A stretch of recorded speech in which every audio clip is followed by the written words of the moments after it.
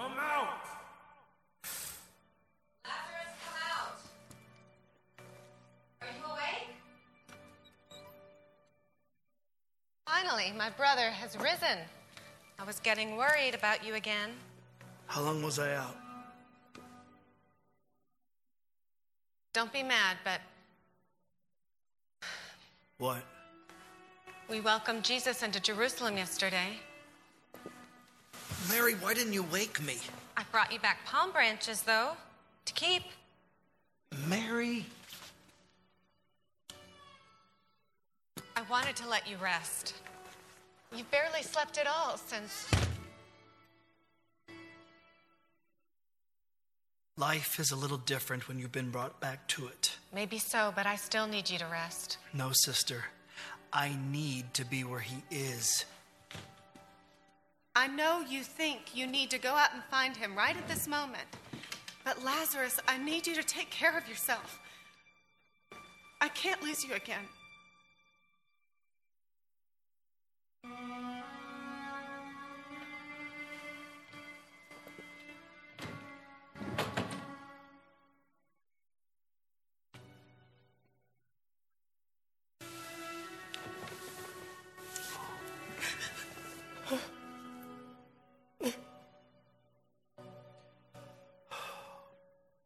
Okay. Tell me everything. What was it like? Did he preach? Did he perform miracles? How many people were there? Well, there were people everywhere. He rode in on a donkey. Oh. And the road was covered in cloaks and palm branches. And everyone was shouting, Hosanna in the highest. We must have done that for hours. I bet they could hear us all the way in Galilee. You know, after you died, I was so mad at Jesus. At Jesus? Mary? I was dead, and now I'm alive. And it is only because of him. But he knew that you were sick. And he took so long to get here. And in that moment, I felt like you were dead because of him. Until I wasn't. And it was in that moment that I realized that Jesus was everything we needed. Everything I needed, but nothing I expected. Yes, Mary, yes. He did not come here riding on a triumphant horse for glory or to be allies with the powerful. He is power. He is glory. He is triumph. He's a king. One that actually loves his people.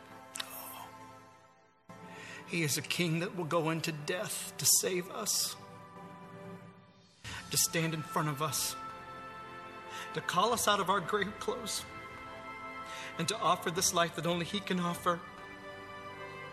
That's our Jesus. That's our Jesus. That's our Jesus. He's the one. He is the King.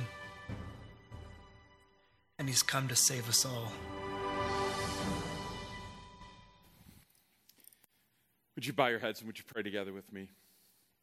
Lord God, I pray that the words I'm about to speak and the thoughts that we think as together we meditate on your word for us, on your will for our lives. Lord, I pray that that would all be truly acceptable in your sight, O God, who is indeed our Savior and our King.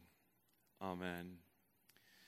So last week we celebrated what is my favorite holiday in the church. We celebrated Easter together. And Clay, I can't get this to work. Can you try restarting it for me? Thanks. Let's try it now. Nope. You might have to just advance it for me. Okay. Oh, there we go. I did it. Or you did. I don't know. Anyway, so we'll find out. It was Easter. And we celebrate Easter around here at Trinity and, in fact, in many, many churches with those words. And let's try it again. I say, Christ is risen. And you say, He is risen indeed. what an amazing thing that is for us to say, that Jesus has indeed risen. But tonight, we heard of another resurrection story, right? The story of this man named Lazarus. And this story actually precedes the Easter story. And in fact, in some ways, this story is responsible for the Easter story. You see, when Jesus came to Jerusalem, and then came to Bethany, just outside of Jerusalem, where Lazarus lived. And when he raised Lazarus from the dead, at the very end of our reading tonight, we heard that it said, many of the Jews, seeing Jesus do that, believed in him. But not everyone believed in him. So we read a little further on in John chapter 11. It says, some of the people went to the Pharisees, and they told them what Jesus had done. So the chief priests and the Pharisees gathered the council and said, what are we to do? For this man performs many signs. If we let him go on like this, in other words, they said, if we let him keep raising people from the dead, everybody's going to believe in him, and the Romans will come and take away our place and our nation. The leaders were threatened by Jesus doing things like raising people from the dead. And so they determined that in that moment, on that day, they made plans to have Jesus put to death. So this Lazarus story is closely intertwined with the Easter story, isn't it? In fact, it's because of what Jesus did for Lazarus that he finds himself facing his own cross just a few weeks later. It's what Jesus planned. But back to the Lazarus story. Imagine what that must have been like for Lazarus. That video that we watched there gave us maybe a little taste of what it must have been like for him after he had been called out of that tomb. Imagine what it would be like to be in the dark and in death, and all of a sudden to hear those words, Lazarus, come out. You and I have heard those words. In 1 Peter 2, it says this, but you are a chosen race, a royal priesthood, a holy nation, a people for his own possession, that you may proclaim the excellencies of him. And look at what it says God has done for you and for me. He has called you out of darkness into his marvelous light. In a way, our story is also intertwined with the Lazarus story. We've been brought from death into life, in a lot of ways, just like Lazarus. In fact, that's what Jesus was talking about. When, with Martha, we heard him say recently, as Martha, was saying to him, Lord, if you had been here, my brother wouldn't have died. And he said, look, I am the resurrection and the life. Whoever believes in me, though he die, yet shall he live. They were about to see that dramatically played out right in front of their eyes with Lazarus. But then Jesus says this, and it almost sounds like a contradiction. But he says, and everyone who lives and believes in me, that's you and me. Everyone who lives and believes in me will never really die. Never really die. In other words, what Jesus is saying is, because we are believers, because we are witnesses to his resurrection, our eternal life is already ours. He asked Martha a simple question, and I ask you that question tonight. Do you believe this? Do you believe that you already have that gift of eternal life? It's the gift that Jesus was talking about when he said this verse, and this is a verse we've been using a lot. It's kind of our theme verse here at Trinity for this year of ministry. Jesus said he's come that you and I, that we might have life and have that life abundantly. He's talking about eternal life. That gift is already ours. So we might say this, Christ is risen. He is risen indeed, hallelujah. But really the reality is that we might just as easily say that because he is risen, I am risen. I am risen indeed, hallelujah. That is the truth that we have. That is the good news that Jesus came to bring us. But back to the Lazarus story for just a minute. There's this one moment in the story that I want to make sure you didn't miss, because we're going to talk about it with the rest of the sermon tonight and then all of next week as well. It's the moment when Jesus has called Lazarus out of the tomb. So the stone has been rolled away. Jesus has spoken those words, Lazarus, come out. And there he's come shuffling out of that tomb, still wearing the grave clothes. So he's alive, but he's not free yet, isn't he? And the fact is, folks, many of us live life in that moment, don't we? We've been given the gift of new life. We've been given this gift of eternal life. We've been called from death into life, out of the darkness into his glorious light. We are believers in Jesus. We've been given his love and his grace, and yet we're still bound in the grave clothes. We still carry them around with us. That's what we want to talk about tonight. There's a great book, by the way. If you'd like to explore this more than just what we're talking about this week and next week in our sermons, the book is called The Lazarus Life, and it's written by a man named Stephen Smith. He's a former pastor who really realized that he was still wearing his grave clothes. And God took him on kind of an amazing journey to get him to a point of living the abundant life God had planned for him. So I'd recommend that to you. But in that book, he talks about grave clothes this way. He says, sin is in the fabric of our grave clothes. So we want to talk about that a little tonight. In fact, we want to do what the writer to the Hebrews was talking about when he said, let us strip off every weight that slows us down. Imagine Lazarus walking out of that tomb in the grave clothes and then trying to run or get anywhere quickly. He couldn't have done it. Let us strip off every weight that slows us down, the writer to the Hebrews encourages, especially the sin that so easily trips us up. There's sin in our grave clothes. And tonight what we're going to do is we're going to name them. We're going to give a name to those grave clothes because the Bible teaches us also that in names there is power. In the book of Genesis, one of the first things that God asked Adam to do was name the animals. You might think that's kind of a weird thing for God to ask him to do. Well, why would they care what the names of the animals were? But you see, in the Bible, names have meaning. One of my favorite examples of that is the name of Jacob. Remember Jacob in the Old Testament? He had a brother named Esau, and they were always fighting with each other. And in fact, Jacob tricked his brother out of his birthright and tricked his father into giving him the blessing. And really, he deceived his family. And you know what the name Jacob means? It means deceiver. Names have meaning in the Bible. And so for Adam to name the animals, he had to learn about them first. And by learning about them, he began to do what God ordered him to do, and that is have dominion over them. So tonight, we're going to name our grave clothes a little bit. In fact, what I'd like to talk to you about is the 5 most common grave clothes that we as Christians cling to. And the first of those is self-rejection. It's that little voice in your head that tells you you're not really as good as sometimes you'd like to think you are.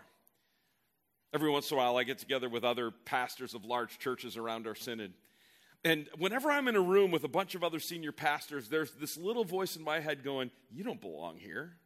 Look at those guys. They're all great leaders and great preachers and from great Lutheran families. And what are you doing here? The interesting thing is they all have that same little voice going on in their heads too. It's that little voice in your head that says, if people only really knew me, then they wouldn't like me the way they do. It's that little voice in your head that tells yourself, I'm not really good enough. I'll never be good enough. I'll never be pretty enough. I'll never be handsome enough. I'll never be strong enough. I'll never be smart enough. We've all got that little voice in our head. And there's another voice too. It's a voice of love. It's a voice of our God. And he says, I've called you by name. You are mine. He says things like, there's now no condemnation for those of us who are in Christ Jesus. He says to us, you are my beloved children. Self-rejection, the grave clothes of self-rejection is when we listen to that little voice in our head instead of the voice of our Heavenly Father. Here's another grave clothes that some of us carry around. It's the grave cloth of fear. Fear that our relationships are going to fail. Fear that we'll never be a good enough parent, or maybe just fear about the future for our kids. Those of us that are parents, we know little kids, little problems. Big kids, big problems, right? And there's an incredible amount of fear that goes into being a parent unless you're willing to entrust your child into God's hands. Fear about money. Will I have enough money to retire? Will I have enough money to pay the bills this month? Fear of job loss, fear of health issues, fear of where our world is heading and the politics that seem to be steering it, fear of those secret things that only we know, that we're afraid that maybe someday someone else will find out about, fear of change, fear that change will bring new challenges that we're not up to face. What are the fears that keep you awake at night? They always seem bigger at night, don't they? Fear can be another set of grave clothes that we cling to, even though we've been called to new life. How about the grave clothes of guilt? We all sin, right? We admitted that earlier in the service. We confessed our sins. And by the way, guilt in and of itself is not a bad thing. In fact, guilt is a good thing. It is a gift from God. The weight of our sin drops us to our knees so that we will confess our sin, so that we will seek forgiveness for our sin. In the Old Testament, when David was confronted by the prophet Nathan for the sin that he had committed with Bathsheba, do you remember what David wrote in that psalm? He wrote that his guilt just pressed him down. He said, "But then I said, I will confess my sins to God." And God forgave him. See, there's a goodly role for guilt in our lives. But here's the problem. All too often we cling to that guilt far beyond it being good in our lives. A little bit of guilt that draws us and drives us to God's forgiveness and grace is a good thing. But when, even though we know we've been forgiven, we still carry that guilt with us, and it continues to inhibit us, it becomes a grave cloth. Or maybe worse yet, it changes from guilt into shame. And shame is really the idea that guilt has gotten personal. Instead of me simply feeling guilty about something I've done, shame is when I start to then assign my identity to that thing I've done. And now it's just, I feel bad that I did that, but now that means I'm a bad person. Shame hits at who we are. It hits at our identity, and it flies in the face of the identity that God has given us, the new life he has given us. Just one more. How about disappointment? We live in a life where we have high dreams and expectations, but more often than not, those dreams let us down, don't they? Life never quite turns out as great as we expect it to be. We look out the window this morning and see the beautiful sunshine, and we walk outside to get the paper, and we realize it's a lot colder than it looked. Just a small sample of the disappointment that we can experience so often in life. So often life doesn't end up being what we expect it to be, and that's because we've expected life to be more than it should be. We've expected the circumstances of our life to be where we find our hope and security and peace and joy, and that's looking in the wrong place for those things. And so we end up with these unmet expectations. We go through life feeling like there's always that dark cloud over us, and we just know it's just going to be more of the same. And here's the problem with those grave clothes. The problem, even though we've been given that gift of new life, is the grave clothes, well, they still stink. And the problem is, the reason God has set us free from sin and death, the reason he's given us that gift of new life is so that we can be a blessing to others. But if we're still wearing our grave clothes, they get in the way of us being that blessing to others, that us living out that mission that God has given us in life. So here's my challenge for you tonight. Which of those 5 grave clothes are the ones that you're having trouble letting go of? Last week we gave you a little piece of cloth to remind you of those grave clothes. And by the way, if you didn't get one last week or you don't know where yours are, there's more in the back if you want to take one as you leave. Because I want to challenge you tonight. I want to challenge you this week to take that piece of cloth and to put on it, what's that grave cloth for you? Is it self-rejection? Do you listen to those voices of self-doubt more than the voice of your Savior? Is it fear? Do you find yourself sometimes almost paralyzed by that fear, unable to act and do what you'd like to do or live the kind of life you'd like to live because of that fear? Is it guilt? Is there something in your past that continues to plague you? Is there a guilt of something that you just can't let go? And even though you know you've been forgiven, it doesn't feel like it. Or have you let that guilt trip over into shame, and now it's not just that thing in your past, but you've let that thing in your past define how you see yourself? Or is it that you just wanted more out of life than you've gotten? You feel like life has let you down. What's the grave cloth for you? That's the challenge tonight. To name it. Say, yep, that's the one. That's the thing that keeps me from living the full life that God has given to me. And I want to challenge you to give that to him. I want to challenge you to hear these words tonight. Just let them sink in a minute. These are from Galatians chapter 3. Paul wrote them. You are all children of God. Let me say that to you again. You are all children of God by believing in Christ Jesus. All of you who were baptized into Christ have put on Christ as if he were your clothes. See, you don't have to wear grave clothes anymore. Tonight, he offers you a change of clothing. Clothe yourselves with Christ. Let Christ be your identity, your hope, your strength, your courage. Let him be the one that defines your identity. Now, folks, next week, we're going to talk about those grave clothes a little bit more. In fact, next week, we're going to take a look at what Jesus' plan is for you to be fully free of those grave clothes. But tonight, I just want to pray for you as we take a minute to turn those grave clothes over to Jesus. Would you bow your heads and would you pray with me? Lord, you've given us this gift of new life. And Lord, we've heard your voice call us from the darkness into the light. We've heard your voice call us from death into life. But as we shuffle out of that tomb, we've still got our grave clothes. We still have that sin that we fight against. And that sin manifests itself in many ways in our life. And it prevents us from being all that you've created us to be. So Lord, tonight we pray that you would set us free. That you would remind us that in the waters of our baptism, you washed us clean. You gave us that gift of forgiveness and grace. You took away our grave clothes, and you've given us a new robe of righteousness to wear. We are clothed in you. May that clothing that you have given us set us free so that we might live fully and completely the life that you have for us. In your name we pray. Amen.